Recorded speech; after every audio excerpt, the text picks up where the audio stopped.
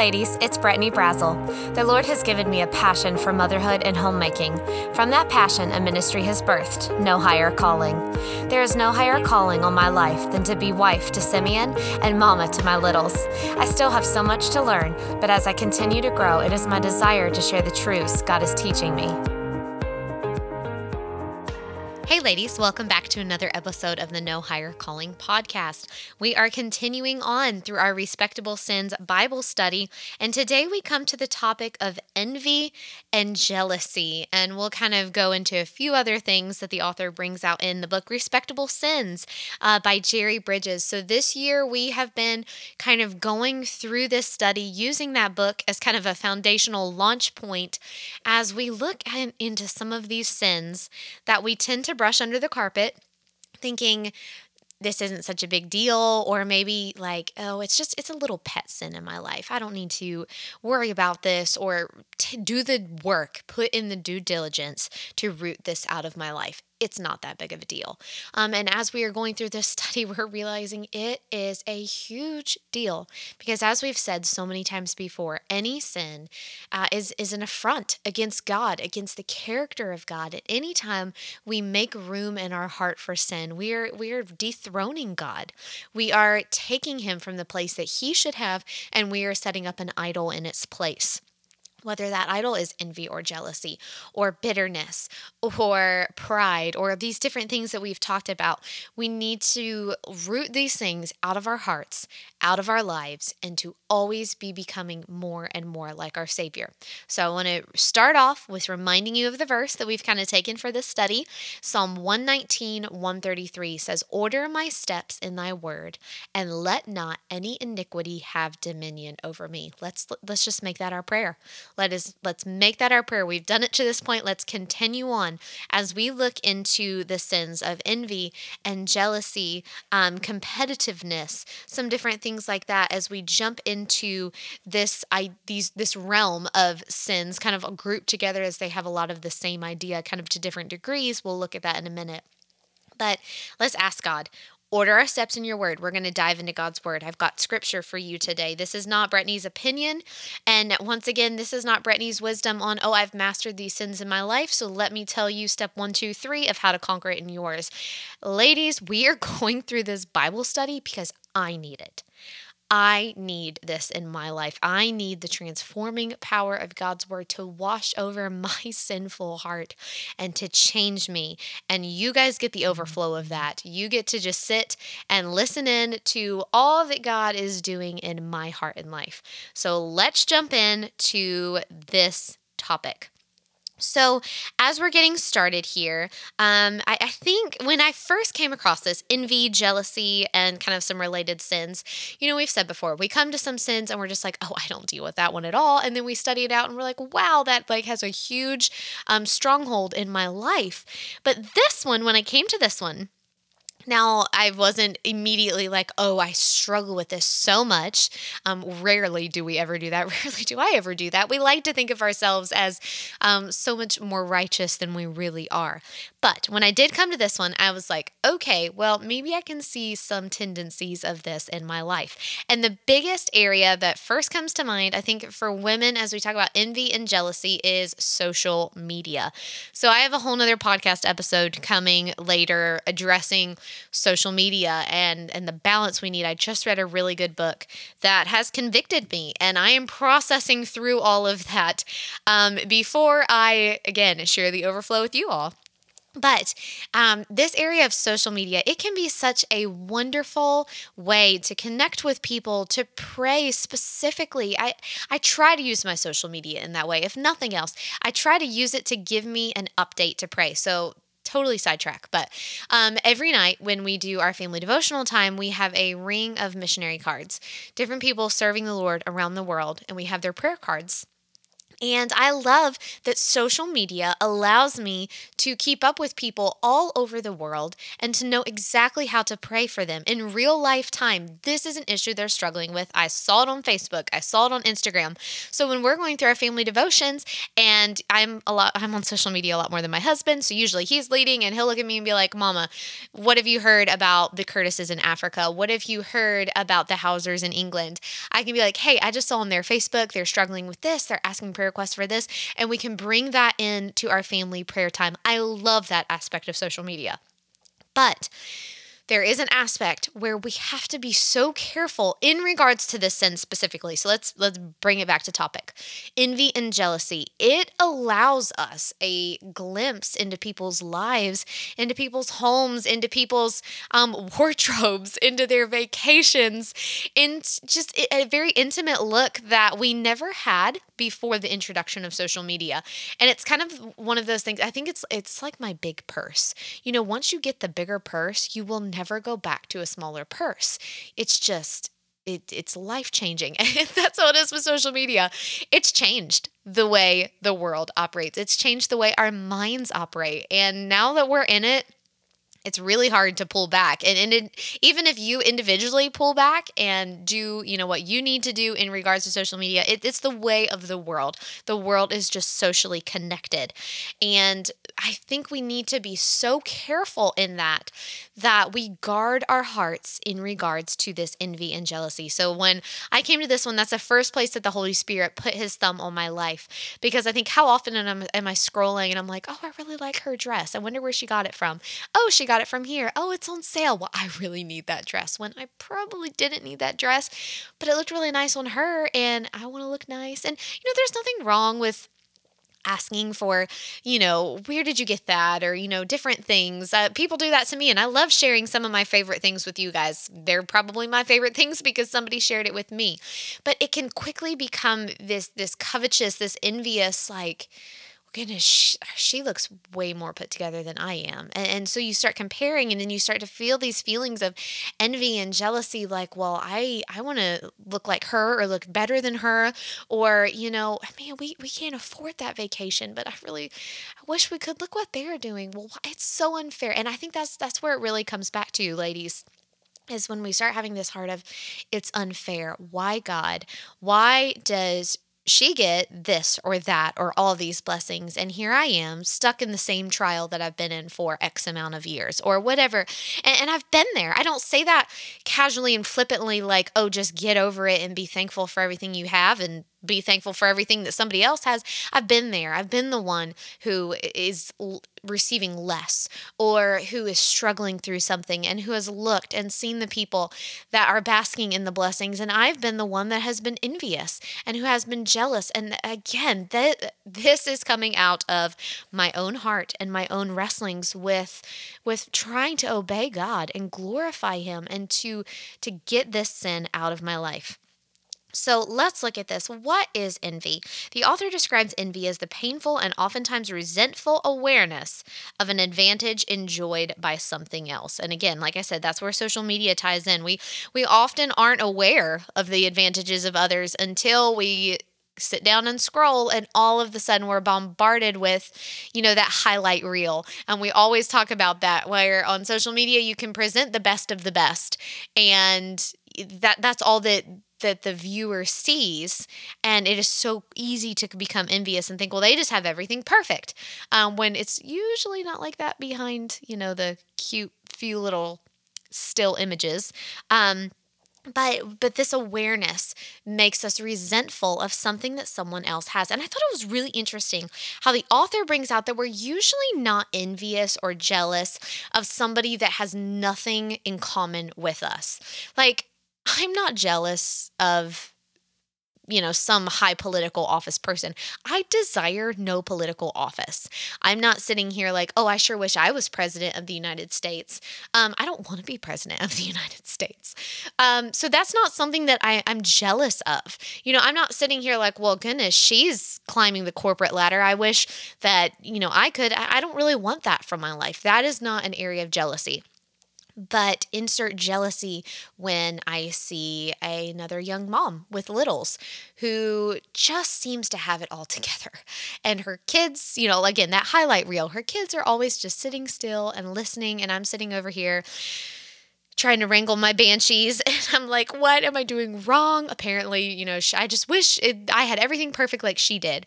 Or, like we mentioned the vacations. Maybe you're in a financial struggle and you want to do something with your family and you're watching all these other people around you. We're just kind of coming out of this summer season, watching all these people around you taking all these elaborate vacations.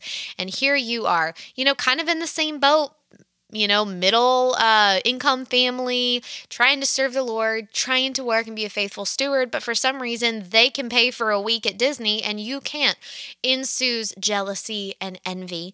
And we just have to be careful of that. And sometimes the author said, we may not even want the better circumstances of our neighbor or friend. And maybe you don't want a week at Disney, but you just resent the fact that they get that opportunity. And I feel like that sounds so harsh. Like, okay, bring it back. I'm sitting here thinking me.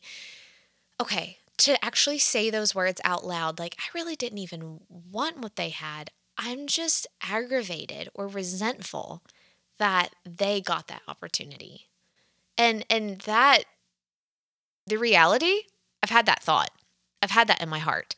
Like I said, saying it out loud, that feels really harsh. And I even cringe to say that on here, that I've had those thoughts. But let's all be honest. I think we've all had those thoughts before of why? Why is it her? Why is it not me? And maybe not even wanting it to be you. But it's our sinful flesh. I think of the song, Prone to Wander, Lord, I Feel It. We are so prone in our sinful state. Our heart is desperately wicked. And our thought life is something that we will never conquer this side of heaven. We will constantly have to battle with the world and the flesh and the devil and the hold that it wants to take over our minds. We have to bring these sinful thoughts captive and keep God on the throne of our hearts and of our minds. But when we're talking about this envy, we've got to guard against this. Leading on to jealousy, he defines jealousy as intolerance of rivalry. So he gives some examples. And sometimes when we hear the character aspect of God as being jealous, we think, well, isn't jealousy bad? We know that God doesn't have bad attributes, but how exactly does this work? So there is a righteous jealousy. There is a legitimate reason for jealousy. And he gives the example, if somebody's trying to take away your spouse, someone's trying to win the heart of your spouse. Ladies, Simeon Brazel is mine. Nobody else's. And if somebody came after him, you better bet I would be jealous because he is mine. And rightfully so. God has given us that in a marriage. And the same thing with God. God says that he is a jealous God. He does not tolerate us to worship anyone else but him. It's because it is rightful. He deserves that. He is the only one that deserves our worship. He can be jealous of it because he is the only one that is supposed to have it. So God can have this righteous jealousy. But sinful jealousy occurs when we are afraid that someone is going to become equal or even superior to us. And again, I'm just cringing, thinking about my own life and my own thought. But I think if we would examine our hearts, use the scripture of God's word and illuminate our hearts, I think we would all say that there have been times where we are jealous that someone, again, maybe same kind of lot in life, same area of us, same qualities and attributes and in the same stage. And then all of a sudden they get promoted. They get, the raise. They get the ministry position. They get, all of the admiration of people. They get all of the friends. And then here we are doing the same thing, faithfully plugging along. And where's my accolades? Where's my, clapping hands? Why was I passed over for that? And, we think of Saul. God gave the example here. Saul was not jealous of David when David was the little shepherd boy. But as David started his ascent to the throne, that's when Saul became jealous. As Saul started to see David as an equal, but not even as an equal, as God is moving David to a superior above Saul, that is where Saul derailed and allowed envy and jealousy to completely wreck his life. So much so that an evil spirit, it says in the Bible that the evil spirit oppressed him. I mean, I can't imagine the the fall of King Saul. It said that Saul started out, he was head and shoulders above everybody else. He had charisma. He could have been a good king had he stuck with the Lord, had he kept his heart in tune with the Lord. And he wouldn't be king forever. Someone would follow him. And, if he would have been a good king, maybe it would have been David and not one of Saul's children. We could digress there. But anyway, the reality is that Saul allowed a sin to have dominion over him. And it was that sin that wrecked his life, wrecked his family's life. And sin never stops with just you. It always trickles down to other people. And I think when we're battling with this jealousy, with this question, like, why God, why not me? Do you see me? Do you see what I'm doing down here? Like, I'm trying to be faithful and I keep getting passed over. We need to remember the sovereignty of God. And this is something that I'm trying to wrap my mind around, and I just don't know that I'm ever going to fully grasp. Okay, let me rephrase that. Never going to fully grasp this, because my mankind, my human brain cannot grasp the sovereignty of God. But the truth is, God orchestrates everything for a reason. He is sovereign. He rules over all. He gives us the exact talents, abilities, gifts, spiritual gifts, all of these things. God gives it to us for a reason. And, maybe God has, goodness, I keep correcting myself here. Not maybe. God, if he elevates someone and not you, he has a reason for that, for them and for you. And we have to rest in knowing that whatever he does with us is the best. It is his best. Maybe not our best, but it is his best. And that's really all that matters. The author says, we must remind ourselves that he determines not only what abilities we have, but also the degree of those abilities and the blessings that he will bestow upon their usage. And as we're Christians, as we're Christian women ministering in churches, united with a body of believers, Paul gives that whole discourse on, hey, foot, don't be envious over the eye. We could see, hand, don't envy the ear. God has created you with a very specific purpose. If we were all ears, we'd get a lot of hearing done, but we couldn't go anywhere. We couldn't do anything. We couldn't see anything. We couldn't speak. If we were all mouths, we couldn't hear.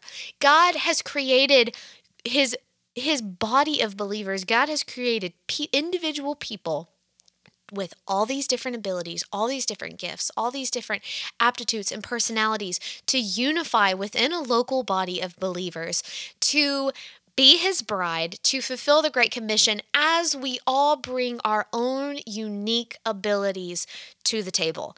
Not everybody's going to be able to teach a children's Sunday school class as great as Jane. And not everybody's going to be able to sing in the choir like Mary. And not everybody's going to be able to, minister through hospitality like Sue. But combine those three women together and you've got a pretty good ladies ministry going on in your church. Ladies, we've got to find our place and find contentment, not looking at others, looking at Christ. I read this book recently, talking about kind of comparison. And comparison is something that feeds into the sin of jealousy and envy. But she talked about a measuring cup a lot. And a measuring cup, when you're sitting I have a glass measuring cup, and it sits on my counter, and it's got all these little lines. And, it says when it's sitting up just collecting liquid, you see the lines clearly. Here's a fourth cup, half cups above that, 3/4 is above that. We have this measurement system. But when the glass is doing what it is intended to do, which is not to just sit there and hold liquid and measure, it's intended to measure so that it can then pour out. When the glass is turned sideways and it is pouring out the liquid, that's what it's supposed to do. And when it's turned sideways, no longer do you have lines of measurement. They're just lines on there. They're not showing the measurement. It's sideways. And her point was, when we are doing what we are supposed to do, which is pouring our lives into others, ministering to others, sharing the gospel with others, becoming Christ-like and spilling that over into those that God has given us to influence. When that is our goal, when that is our focus, we don't see those measuring lines. I'm not saying, oh, well, why am I just a fourth a cup when she's a half a cup? No, there is no measurement because I'm busy doing what I'm supposed to do. And I love that. Just gave me like a mental picture that I haven't been able to get out of my mind as I think about this. Lord, let me be a measuring cup that is pouring out, that is just focused on doing my job, getting out the gospel, and to not be sitting there, all pious with my lines and be like, oh, well, I got more than she does. Oh, but goodness, she's got more than me. Oh no, what do I need to do? How do I need to change? How can I be more like her? No, I need to be like me. Be like me. Be who God's created me to be. Rest in his sovereignty. Trust in his sovereignty. And just be faithful. Just obey him and follow him in the thing that he has given for me. In the book, it says, God has a place and an assignment for each of us that he wants us to fill. Some assignments garner more human recognition than others, but all are important in the plan of God. We have to let God deem what's important. That's not our place. It is God's place. And wherever he has us, that's where we serve. Nothing should be too small. Nothing should be too great. Wherever it is that God has, may we just humbly and willingly submit and say, yes, Lord, yes, I will do that. That leads us into talking a little bit about competitiveness. So competitiveness, it gives the idea of this urge to always win or be the top person in whatever our field of endeavor is. Now, I am not a sports person, like one iota. If a ball is coming at me, like I get this like anxiety rushing in me, like, oh no, it's a ball. Oh man, sports are not my area. But I am a perfectionist. When I was younger, that was in my grades. Then as I'm now into being a wife and a mom, that often crops up in my homemaking and in being a wife and being a mother. I want to be perfect. I want to be perceived as perfect. And that's just being raw and real and just honest. In my flesh, that's what I want. I struggle with being vulnerable, with realizing that my perfection is so far from God's perfection. And the perfection that I am striving for, one, it's not attainable, and it often leaves me with burnout, with frustration, with actually being less effective with my husband and children because I'm so frustrated that I can't be this perfect image that I've set up in my head.